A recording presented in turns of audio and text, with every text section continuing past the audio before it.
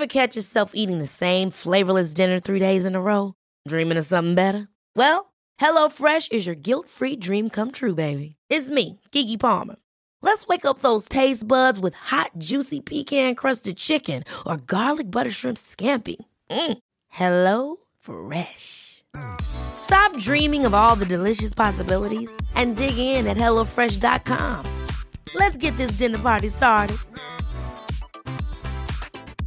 Cool fact, a crocodile can't stick out its tongue. Also, you can get health insurance for a month or just under a year in some states. United Healthcare short-term insurance plans, underwritten by Golden Rule Insurance Company, offer flexible, budget-friendly coverage for you. Learn more at uh1.com.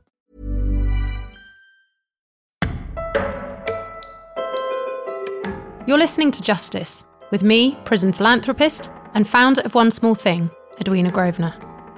In this series of Justice, we will explore the experiences of mothers in the justice system, from women who enter prison pregnant and give birth inside, to those who are separated from their children through imprisonment and involvement from social services. Each episode, I'll be speaking to expert guests and exploring what needs to change. I'm here with Lily Lewis, Women's Involvement Advisor at One Small Thing. And in this first episode, we're going to discuss some of the main issues and challenges facing mothers in the justice system. We will also be hearing excerpts from a range of expert contributors to the Justice podcast on this topic. So Lily, can you tell us a little bit more about your role as Women's Involvement Advisor in the influencing team at One Small Thing? Yeah, and I think my role has grown over time. So initially, when I came on board, my role was looking at a lot of the quality markers for the trauma-informed stuff that was going on in prisons and making sure that that was all reading as it should, so that we could evidence what the prisons are doing with the trauma-informed training, I think was the first thing. Right. And from then, I've done a lot more work around looking at white papers and the government stuff and making sure that our voice from One Small Thing is heard, answering to those and putting my points across from somebody with lived experience as to what it looked like for me and what I thought would work and wouldn't work. Also doing lots of blog writing, and a lot of the blogs have actually surfaced from the back of answering white papers where we've realised there's something we've got more to say about a certain issue. And now we are recording my blogs, so that now you're able to listen to them, which I think people sometimes find easier or are living in such a fast-paced environment that nobody really has time to sit down and read, so they can listen on the go. Well, exactly. If you're cleaning the house, doing the school run. Yeah.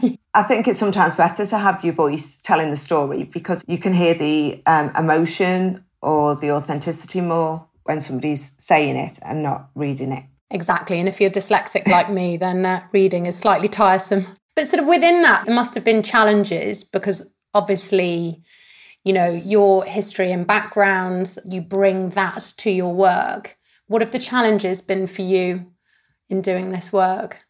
I think I've absolutely grown since I've took on this role. And one thing that I have noticed for me personally is that I'm not over a lot of stuff that I initially thought I was. So when this started, I initially came out of prison and everything's great, I'm putting it behind me. I've realised over time that that wasn't necessarily true and that maybe I was putting it to the back of my mind. And I think as I've done a lot of this work, going over what happened, it's allowed me to have emotion around that and allow myself to be sad about what happened and sometimes a little angry about things that happened. And I was so focused on Miss Positivity that I wasn't allowing any of those other emotions to come in. I feel like I've grown as a person with the role. It can't be for everyone, right, I imagine? No, not at all. And I do think most women that I know that have come out of prison want to forget about it, never want to talk about it. When I first came out of prison, my thoughts were, I've spent all that time, I need to do something about it. And I've always said that time can't have been spent for nothing. And I learned so much and I witnessed so much that for me to come out and be the voice of the women I left behind, that's like a privilege in itself. Yeah, well, it's a privilege for One Small Thing to have you working on our team as well. So thank you. So what would you say the highlights are about sort of writing about and campaigning for systems change for mothers in the justice system? Because you, as you say, you went to prison, you have children. So remaining on that positive note, what have been the highlights, other than obviously it's helping you personally? Yeah, I think for me, the highlights are raising the awareness of children, especially when they're put in the care system, how they should have more access to their mum who's in prison. From my own personal experience, I thought my children didn't want to visit me in prison, but having spoken to my daughter, who's now 16, she was never asked. In fact, she was told it wouldn't be appropriate for them to attend. And for a long time, they were told I was ill. So I didn't know any of that. And that was, quite upsetting for me. So I didn't see them for 22 months. And now that I'm one of the pluses is that I'm now able to speak to the children and hear what they're saying and what they were feeling. And I think that's why, for me, it's even more important that we are capturing the voices of children whose mums are in custody and, letting them know that they do have a choice. And I think also trying to create more times for mums in custody to maybe come out of prison on the childcare rottles that are not always used, and us literally looking at everything we have got to, enable them family ties to remain strong or become stronger. It's amazing to have you advocating on that issue. How we can make sure we hear the voices of children in all of this is something we have explored in previous podcast episodes. For example, we recently spoke to Sarah Beresford, Prison Reform Trust Associate, about the importance of asking children what they want. I think whatever children say that they want, we can at least say, do you know what, let's ask. I was at an event in Northern Ireland yesterday, and one of the prisons there has exactly that, a small room where families can meet privately. Now, it's one room for a whole prison, but it's a start. And I think the more children are able to say, that's important to me, that's what I want, the more we can start addressing those. And I think we can be honest with children and say, this may not happen, but let's ask. And it's really important that you've said that that's what you would like. They're intelligent, they get it, they know it's a big complicated system, but it's the being listened to that's the bit I think is really key. And I think the more we do encourage them to speak out and ask for things that should be deliverable, the more we might have a slightly different justice system. We know that anybody can end up going into prison. I was in prison with women who had been nurses and, different professions. And I just wondered if you ever thought about how you would be in prison or the things that you would do or how you would cope with that. Yeah, so I've thought about it a lot over 23 years. So the first prison I ever went into was a women's prison in Kathmandu, where, I was 18 years old. And of course, when you go into any women's prison anywhere in the world, the children are a feature, aren't they? That is the gender-specific nature of what we're doing. And then I started working in Style Prison in Manchester after doing my degree in criminology and writing my dissertation on children being removed from their mothers when they were in mother and baby units or when the mother was serving time. And when I worked in Style, after I finished my degree, I was particularly working with, obviously it's a female prison, so the children would come in and visit and the family members, and then they'd leave. And it was sort of, it was upsetting. What was more upsetting was when they'd have the family days and the children were able to come in for a whole day and spend a whole day with their mother. They'd have more access to their mother. They could play games. They could do face paintings. And I used to get really involved in that. And it was amazing. And I'll never forget one day when it was over and I was escorting the children back to the gate through the prison grounds, and everyone just started breaking down and the mothers just started howling. And I was trying to get the children through this gate, and they were looking back at their mothers. And I was in my early 20s and I've got goosebumps now just talking about it. And it makes me genuinely want to cry because it was utterly horrific. and I wasn't a mother at the time. And so then growing up through my 20s and remaining sort of in this space, I remember there was a couple of times when I was either doing something around a policy on babies and children. And I remember one evening reading something about babies being removed from their mothers. And I'd just had my third child, and she was lying in her Moses sort of basket by my foot, and I was sort of rocking her, as you do, with your foot, trying to keep her quiet as I was doing my work. And she was the age of a child that would be removed. And the narrative around this was, oh, well, they're young enough for them not to be affected. And it made me think, as it has done throughout my whole life, I've got 3 children now, and the idea of being separated from them, you know, I'm not a violent person. I'm not depressed. I haven't had issues with drugs and all these things. If you separated me from my children and put me in prison, I would become violent. I'd probably turn to drugs and I would try and burn the place down. And I'm not even being dramatic. You know, just the idea of it makes me really quite concerned, as you can probably hear in my voice. And weirdly, it wasn't so long ago, I actually had a dream about going into prison. And I remember saying to my children, don't worry, I've worked in women's prisons all my life. I know what they're like, so I'll be okay. And I can't remember much more to the dream. But so in answer to your question, I think that's what fires me up so much about my work, because I really can, whilst I will never be able to say, I can imagine what it's like. I can't, because it hasn't happened to me. But I feel so sort of, passionate about it, because I feel like I have got some idea, having been very close to the topic for so long. I was laughing as you would be violent. I can't imagine that at all. Yeah, I'm not always such a happy, sunny disposition, Lily, let me tell you. What made you want to be a philanthropist around the criminal justice system, and specifically women's prisons? Yeah, so I was about 12 or 13 years old, and my parents wanted to educate me about drugs and how dangerous they could be in order to try and keep me away from them during my teenage years. And instead of doing that themselves, they rather creatively took me to Hope Street in Liverpool and took me to a drug rehabilitation clinic with my older sister, who was about 14 at the time. And we sat in a room with 2 people, a couple, a man and a woman, who were trying to come off their heroin. And I spent an hour chatting to them, I think it was, you know, at such a young age. And it was such a pivotal moment for me that, you know, we were able to discuss why they were taking the drugs, how they started taking the drugs, and then maybe terrible things happened in their lives. And, you know, they didn't end up there because they were living their best lives and because all these amazing things were happening to them. They were turning to drugs to numb pain and to numb trauma.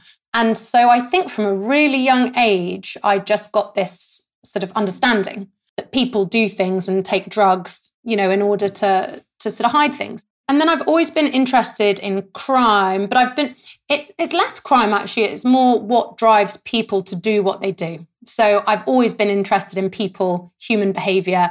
I was always a real people watcher as a sort of child growing up. And then throwing into that my background, which is hugely privileged, and the sort of world that I grew up in, which was, you know, very unique, really. From a young age, I was 15 when I worked for an organisation called Save the Family, and my mum was patron of it. And so that's how I got to know it. I'd go along with her and she'd snip a ribbon and be doing sort of some fundraising for them. And that was an organisation in North Wales that kept mothers and children together as a last-ditch attempt before social services came along and removed the child. I was only 15 when I worked there for a very short amount of time as sort of work experience. And, you know, the kids would talk about their dads who were in prison. They'd talk about gangs and drugs and murder. And, you know, and it was really real, the conversations that I was having with these other children. And so things just kept coming back to crime and drugs and prisons. And then after I went into my first prison, aged 18, which I've mentioned was in Kathmandu, I think that was it for me. I was just like, oh my God, this is mad. And how do I now get into the English prison system?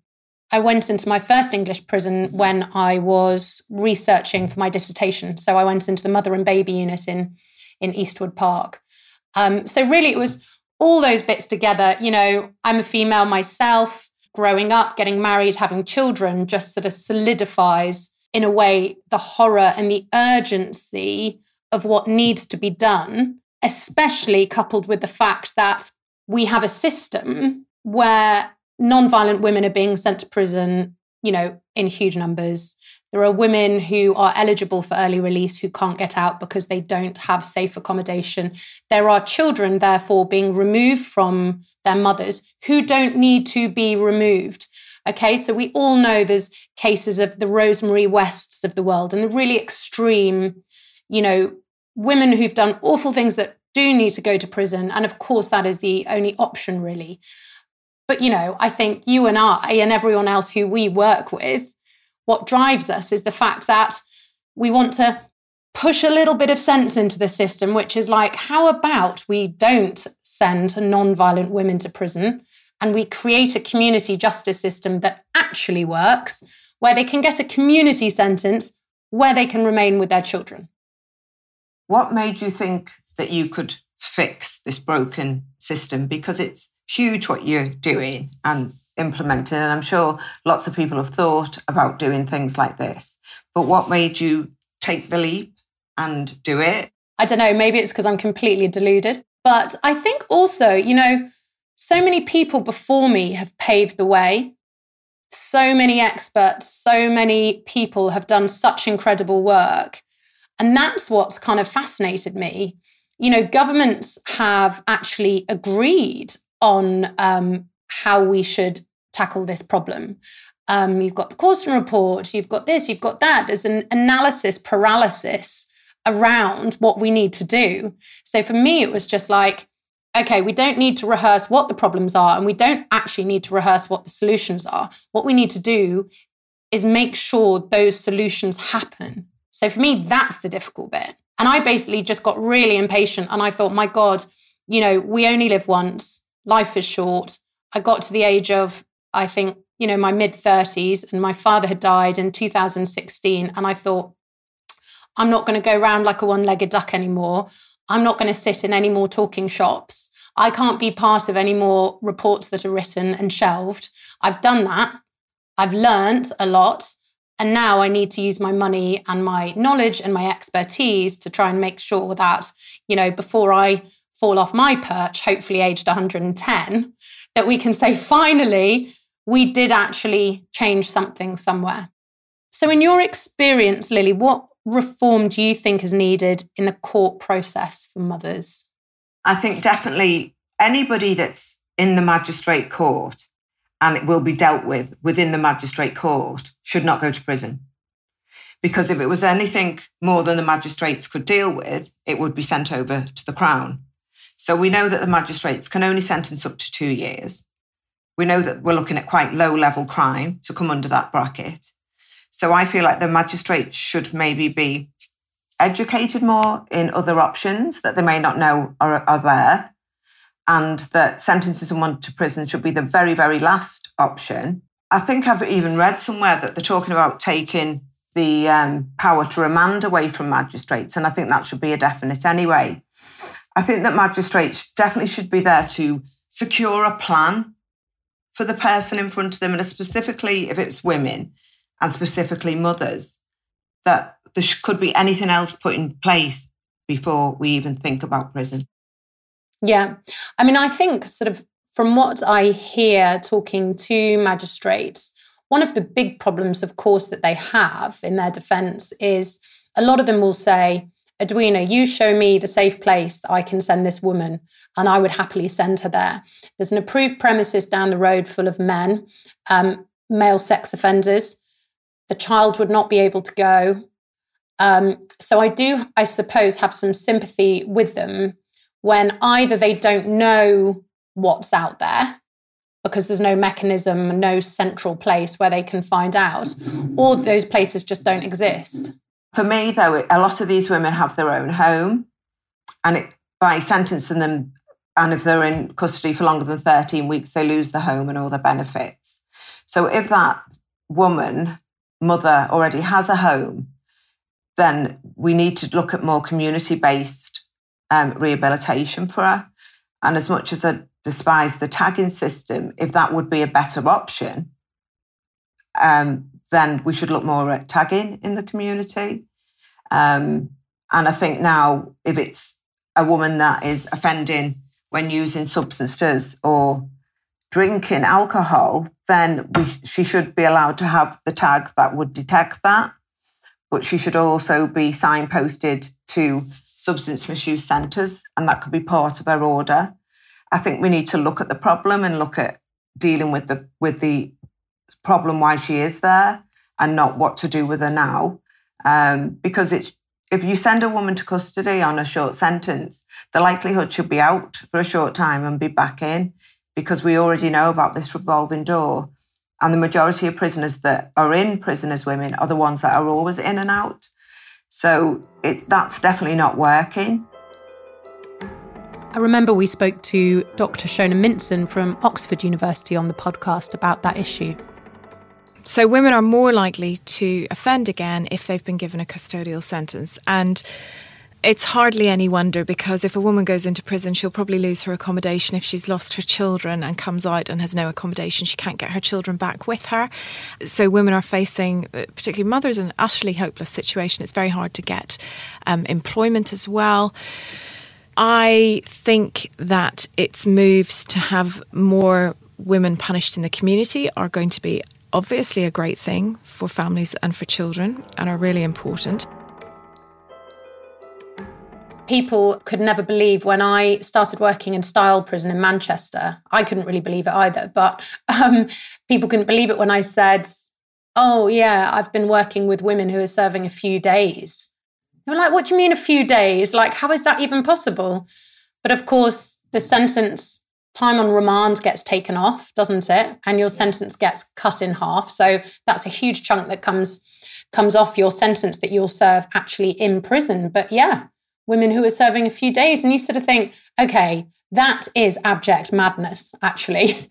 If she's not dangerous enough to serve longer than a week, like, that is just admin that nobody needs. And actually, this isn't just about, yes, it's about doing the right thing and not doing the wrong thing, and keeping women out of prison and men out of prison that quite frankly don't need to be there, because there's plenty of non-violent men that probably shouldn't be in prison either. But, you know, the fact of the matter is, prison officers don't need it. The courts don't need it. The police don't need it. The taxpayer doesn't need it. If you're sending a woman to prison with not enough time to even work through her substance misuse, if there's not even enough time to get her off her substances, then it's totally pointless, because what you're going to do is put her in a cell, give her medicine every day, whether that be methadone or whatever. Then you're going to release her. She's not going to have that methadone on hand every day, so she's going to go back out and get street drugs, and then it starts again. So definitely, if there's not enough time to work through her substance misuse, it's definitely pointless. And were you asked in court about your children out of interest? No, I wasn't asked about them, but my daughter, who's now 23, was 16 at the time, and she did write to the judge and almost pleaded with him. But no, it was never taken into account. I really struggle with mother and baby units. One, I think it's great that the baby gets to stay with mum, but I just feel the trauma when they're separated 18 months in or 2 years in must be horrendous for that mother, and also for the child. And my experience when that happens, so mum may have been in the mother and baby unit, the day that baby goes home, she's put straight into general population, which could be a really big, noisy wing. Yeah, that's the main part of the prison. Yeah. And then she's put into work the next day. There's no time to think about this or worry about this. And I just worry about the mental health and the trauma and the emotion that that mum would go through at that point. And I also have seen the children who are also caged in a specific area of the prison, who don't get to go and feed the ducks or go to the park. And I just wonder, I argue with, is it the right thing to do? Yeah, it's hard, isn't it? I mean, obviously, again, I'll caveat everything I say by pointing out that I've been to mother and baby units, but I have never been on one in that sense. So initially, they struck me as being places where I was like, oh, that's nice. You know, staff aren't in uniform often, depending on which one you're in, I guess. Some of the ones I've seen have been done up really nicely. Women could get help with their breastfeeding. Babies would be taken out to get their inoculations, to be socialized to a certain extent, because there was something that I found really fascinating, about babies having to understand noise in supermarkets and traffic noises and things that you might not hear and they might not be exposed to in prison. And we have to ask, is this what we should be doing? We previously spoke to Dr. Lucy Baldwin, now at Durham University, about this issue on the podcast. And I've known other mums who've had to make a really difficult decision because, like you said, there are only 6 MBUs. So mums sometimes have to make the choice between moving to an MBU, which might be many, many, many miles further away from home, which might mean that their other children who are too old to be on an MBU are left at home and then can't visit because mum is so far away with the new baby. So effectively, we're kind of asking mums to do a Sophie's choice of, well, do I choose to keep the baby with me and move to an MBU, which means I can't see my children, or do I choose to keep all my children together so that I can see them sometimes, but that means not having my baby with me in here? And you cannot imagine the agony of those decisions as a mother. It's absolutely horrible. It's horrible that we have women in those situations. I think you've mentioned, haven't you, before, the sort of sometimes some of the attitudes of the staff members towards certain women, maybe of certain backgrounds. Do you want to elaborate on that? Yeah, I was a Samaritan listener right through my sentence, actually. But when I got to open prison and there was a mother and baby unit there was a lady that was clearly distressed, and she was always in the main body of the prison and not really in the mother and baby unit. And she asked if she could speak to me, and she said that herself and her daughter were being really ostracised from the other women, and her daughter wasn't able to play with the other children because the other mothers were saying that the baby had yellow skin. And comments were being made, and racist comments. And it resulted, she did put in a few complaints. And what the end result was that she let her baby go home much earlier than she had to. 1, because she couldn't stand the racial abuse. 2, she didn't want her daughter not to be able to play and join in. And I think it was heartbreaking. She was under 2, but she definitely went home at least 3 months before she should have. And then the mum come back into the main body of the prison straight away. And it was investigated eventually, and the prison did recognise it had happened, but it was too late at that point for her and for her daughter. I'm not surprised, because I witnessed lots of institutionalised racism, not just from officers, but also from women that were in prison. And as sad as it is to say, I wasn't shocked by that behaviour. And from your point of view, you know, when you were serving time, you will have met mums from and women from all different backgrounds. And we know that sort of racism obviously exists and exists within prisons too. But can you talk a little bit more about that and other things that you might have seen? I can just definitely talk about something that happened to me. So when I was able to go out to work, because I would be leaving early and coming back later, I would miss healthcare. So the officers would collect any medication and bring them to like a hub. So as long as I went to the hub with my ID, I would be able to collect my medication anytime because I was working. And I was handed the medication of an Asian lady. And I don't know what was in the packet, but I looked, I said, oh, that's not mine. And the officer looked up and went, oh, you don't half look like her. Oh, wow. I didn't look anything like her, but we both had brown hair and brown face. Another time when we used to go for roll, so the officer would stand there, shout your surname and tick you off. And this officer shouted, Begum. And she said, oh, I'm not. And he went, oh, no, you're the other one. Very simple things that people would not even think you may be offended by. But as a Black woman, I want you to see me as my own identity. So if you had a magic wand, so let's say we're talking about maybe a heavily pregnant woman. She's up in the magistrate's court for a non-violent crime. In an ideal world, if these things existed, what do you think would be the best route for her if she didn't have a safe home of her own to go back to? Well, definitely a place in Hope Street. Yeah, I would agree. And this is the thing, isn't it? If there isn't a safe place to go to, instead of building more spaces for women in prison, let's create more safe spaces. Well, that's the thing, isn't it? Because if we are allowed to use prison as a place of safety, it will be used. And of course, there has to be this standoff, doesn't there? Where someone at some point has to be brave enough, someone in power has to be brave enough to say, it's not happening anymore. And of course, that will be difficult because I think there'll be a transition point where actually, let's be honest, some women are safer in prison, aren't they? But they're safer from abusive partners that might be after them as opposed to, anything else. And that's only because we're not creating safe spaces for them. I mean, I think even when I was in prison, I'm going back to 2016, you were talking about community-based building these centres and women would be able to go with the children, they'd be smaller and there'd be a lot more therapeutic approach. But we're now in 23 and other than Hope Street, I've not heard of anything like this. So people have been talking, haven't they, for a long time? Yeah, and I think the women's centres sort of movement was certainly a really good start off the back of the Corston report. And, some of them are phenomenal, but I think the problem is some of them are residential, some of them aren't. To try and get the numbers that you need is really difficult. Obviously, the funding mechanisms in the third sector, that's all really difficult. People are scrabbling around for less and less funds.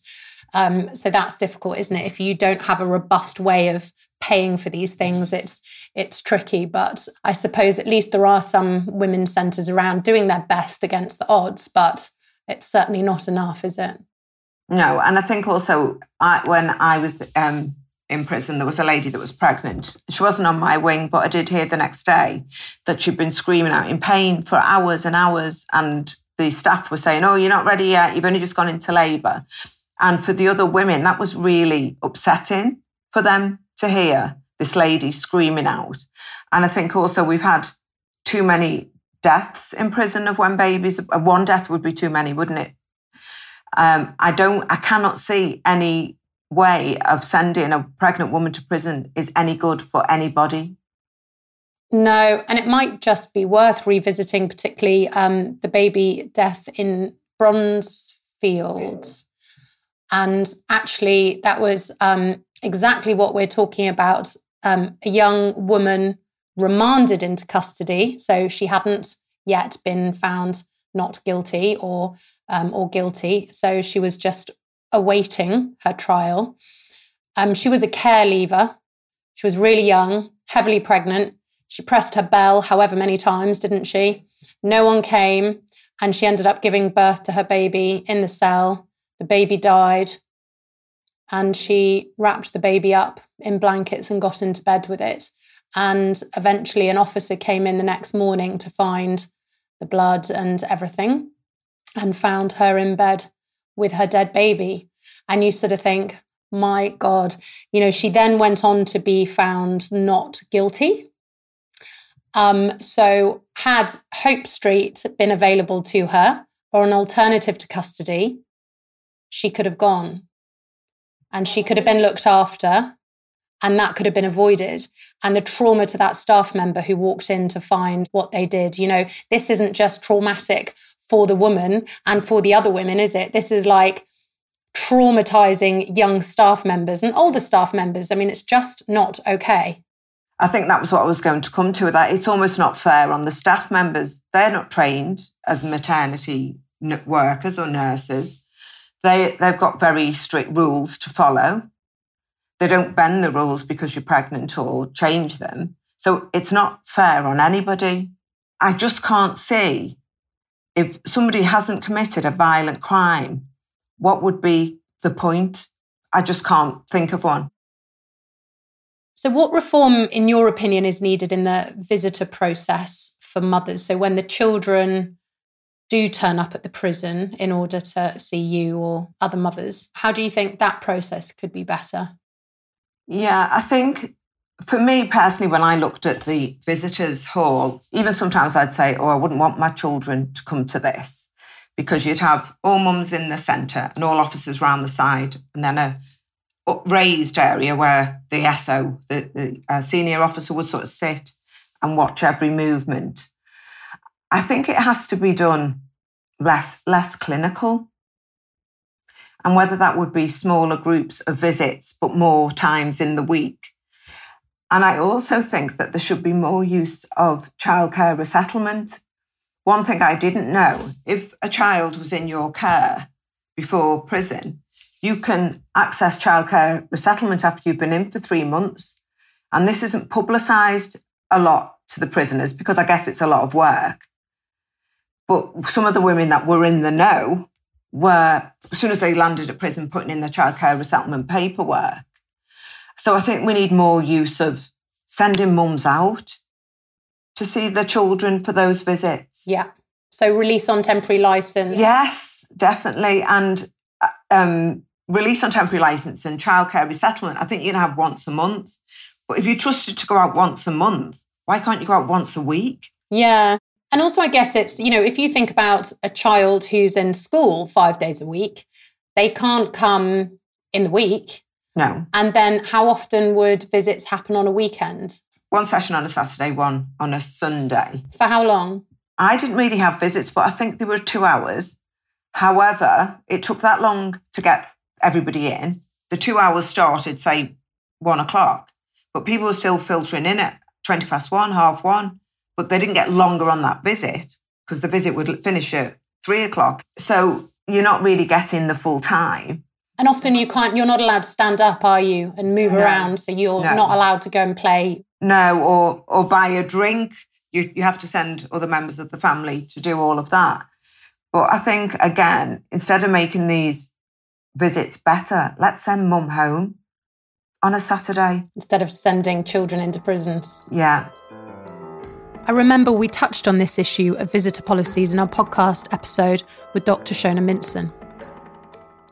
So I had a family in my research who lived on the edge of London, and at that time Holloway prison was open and mum was in Holloway, and in my mind I was thinking, well, that's not very far, that's quite good. But what they explained to me was visiting was from 10 to 12 or 2 to 3:30, I think. So the children had seen their mother once in 4 months. And that was on some prisons run a thing called an extended visits day or a children's day, where children can have a longer period of time with their mum. And those are fantastic and make all the difference to a child to actually have 5 or 6 hours where they can just play with their mum.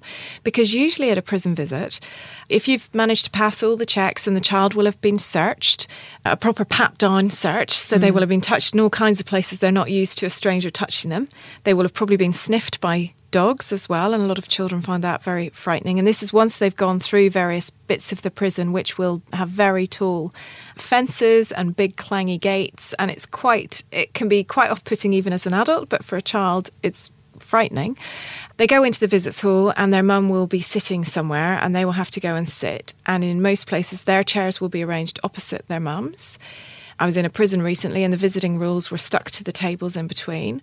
You're allowed one closed mouth kiss at the beginning and end of a visit. And that's because of the risk of passing drugs.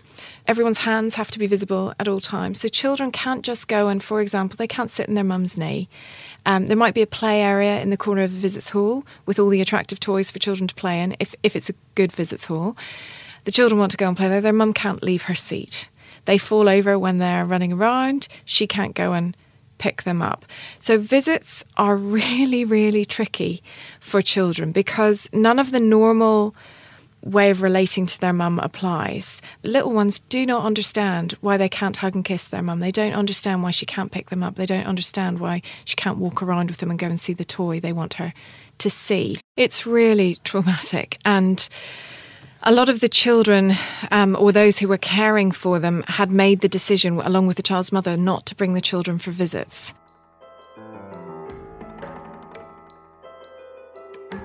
In your opinion, how should staff in the justice system work with women and mothers better? Do you think things are improving?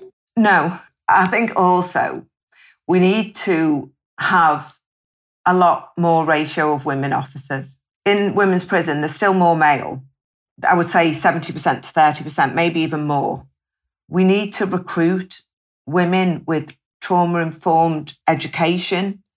We need to train officers differently when we're working with women. And we need more social workers in prison. I think for me, I never had a female officer. They were all male. And it was just so hard to talk about sensitive things to a man. Yeah, and when you've suffered harm at the hands of a man, I guess, maybe some people who haven't suffered like that find it difficult because, I could even hear myself saying, well, there's some men that, are really nice, and I've met lots of lovely male officers who are very good at the trauma-informed working and stuff, but that's different, isn't it, to someone coming in who has suffered a lot of abuse at the hands of a man. It could be the loveliest man in the world. It's not their fault, but they still represent something quite frightening that needs to be worked on. I think as well, for me, I remember once I'd been in prison maybe a year, and to get post, you'd have to queue in the dinner queue, get your dinner and then get your post. But I didn't want dinner. I just wanted my post. So I just walked towards the post. The officer screamed my name so loud, I physically jumped. And I remember turning around and saying, what are you screaming like that for? Not realising maybe I shouldn't have said that. But it's their approach to women. I've seen men towering, shouting at women, and I've said, you shouldn't do that to a woman. You don't know what she's been through. And I work in an industry where my role, when it's put out, it's for women only. Only women could do my role in my job for my company. And we need to look more at that in the women's estate. Yeah, the sort of more appropriate roles. Yeah. I'd be interested in your view on this because I think I'm of the belief that women need to, at the appropriate point for them, be around healthy, good men who can hopefully make them realise that not all men are going to harm them, and that there's some really wonderful men out there who are emotionally intelligent and gentle and, but I guess it's at what stage that's right for that particular woman. Yeah, and the thing is, most of the men officers were not that. Right. And a lot of them were on the edge of being bullies, I would say. And then you got female officers that wanted to act like the male. So you had like this really aggressive female officer who I think was wanting to be more like a male counterpart. So I just think maybe when you're recruiting officers, there should be a different process.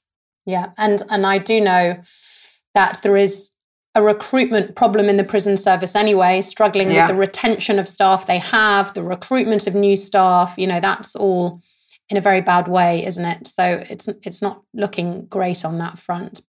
Why do you think that Hope Street would be the best place for women who are in the criminal justice system?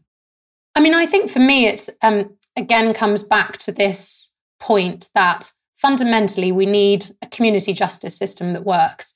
It's basically fallen off the edge of a cliff from what I can see. I was around working in this space when the probation system was privatised. Everyone said, don't do it, it's a bad idea. The government did it. It was a very bad idea. So they then realised they had to renationalise it. So, and the probation service, I think, is a misunderstood service, really, because it's sort of rather invisible. They don't have uniforms and they're sort of in the background, and but doing a very, very important job. So they are really the community justice system, as it were, but they don't really have access to much residential, yes, there's approved premises where sort of offenders can go on license, but it's just misunderstood, I think. So for me, Hope Street was about coming up with a concept designed for women, by women, to take their children into account and to be able to give police, probation, magistrates confidence that there is somewhere where these non-violent women can go who pose no risk to society whatsoever, where they can go if they're pregnant, where they can go with their dependent young children, and make sure that if it is a tag they have and they're on curfew, that can be done. They can get access to the help that they need. There's some element of childcare so that when they're doing the courses that they need to do or jumping through the hoops as set out by the court, that the child doesn't have to suddenly be taken into care because the mother can't cope. You know, we need to design things and set people up to succeed. Some will always fail, but we need to set things up so that people can succeed. And when I look at the system at the moment, I just see a system that is set up to make sure people fail. And some of the most impressive people manage to get through that and manage to come out the other side, a bit like you, Lily, and you make the best of it and you get your head together, you get everything together. But that is against the odds as opposed to being part of a system that is there to really try and help people on their way. So for me, it's really about creating a model that sits over a county that can also be replicable and scalable so that if in a few years' time we go, oh, Hope Street is working quite well, and look, there is data that we're measuring. We can look at the outcomes for the women, for the children. We can look at the data from the police, probation and courts. Are we actually helping those services and taking the pressure off those services? Well, if so, great. And okay, let's look at putting a Hope Street in another county. Because by doing that, you're stemming the flow of non-violent women going into prison where they should not go in the first place. You then start reducing the female prison population, and then you can start closing women's prisons. And on a macro scale, that's what the vision behind Hope Street is, to try and drive that number down of the women who shouldn't be there, who pose no risk to society. Yeah. And I think by doing that, we keep children out of care. And we know that statistically, children in care are more likely to offend as well. So hopefully that knock-on effect would stop that happening as well, you know, and less children being separated from their mum. Exactly. It was fascinating chatting to Lily and learning more about some of the experiences of motherhood in the justice system. In this upcoming series of Justice, we'll be delving deeper into the issues discussed in this episode and speaking to expert guests each week to further shed light on the challenges mothers face in the justice system and what we could be doing differently. We hope you'll join this exploration with us. Links relevant to this episode can be found in the pod notes below. If you enjoyed listening, we would love it if you would subscribe. A lot can happen in the next 3 years. Like a chatbot may be your new best friend. But what won't change? Needing health insurance. United Healthcare Tri-Term Medical Plans are available for these changing times. Underwritten by Golden Rule Insurance Company, they offer budget-friendly, flexible coverage for people who are in between jobs or missed open enrollment. The plans last nearly 3 years in some states, with access to a nationwide network of doctors and hospitals. So for whatever tomorrow brings, United Healthcare Tri-Term Medical Plans may be for you. Learn more at uh1.com. Ever catch yourself eating the same flavorless dinner 3 days in a row? Dreaming of something better? Well, HelloFresh is your guilt-free dream come true, baby. It's me, Keke Palmer. Let's wake up those taste buds with hot, juicy pecan-crusted chicken or garlic butter shrimp scampi. Hello Fresh. Stop dreaming of all the delicious possibilities and dig in at HelloFresh.com. Let's get this dinner party started.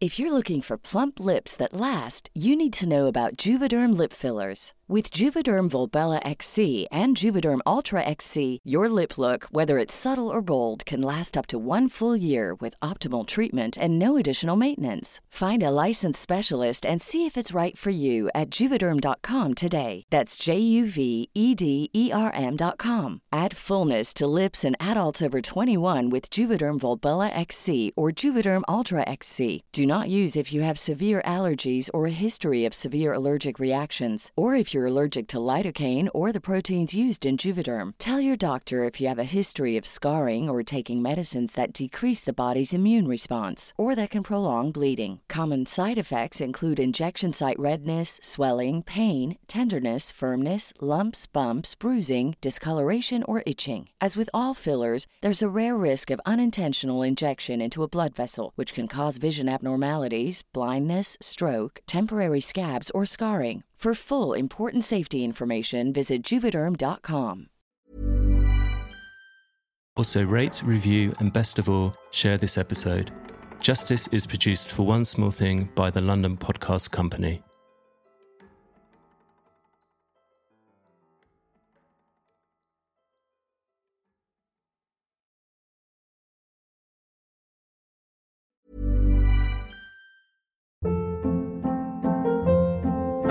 Hold up. What was that? Boring. No flavor. That was as bad as those leftovers you ate all week. Keke Palmer here, and it's time to say hello to something fresh and guilt-free. Hello Fresh. Jazz up dinner with pecan-crusted chicken or garlic butter shrimp scampi. Now that's music to my mouth. Hello Fresh. Let's get this dinner party started. Discover all the delicious possibilities at hellofresh.com. Planning for your next trip? Elevate your travel style with Quince. Quince has all the jet-setting essentials you'll want for your next getaway, like European linen, premium luggage options, buttery soft Italian leather bags, and so much more. And is all priced at 50 to 80% less than similar brands. Plus, Quince only works with factories that use safe and ethical manufacturing practices. Pack your bags with high-quality essentials you'll be wearing for vacations to come with Quince. Go to quince.com/pack for free shipping and 365-day returns.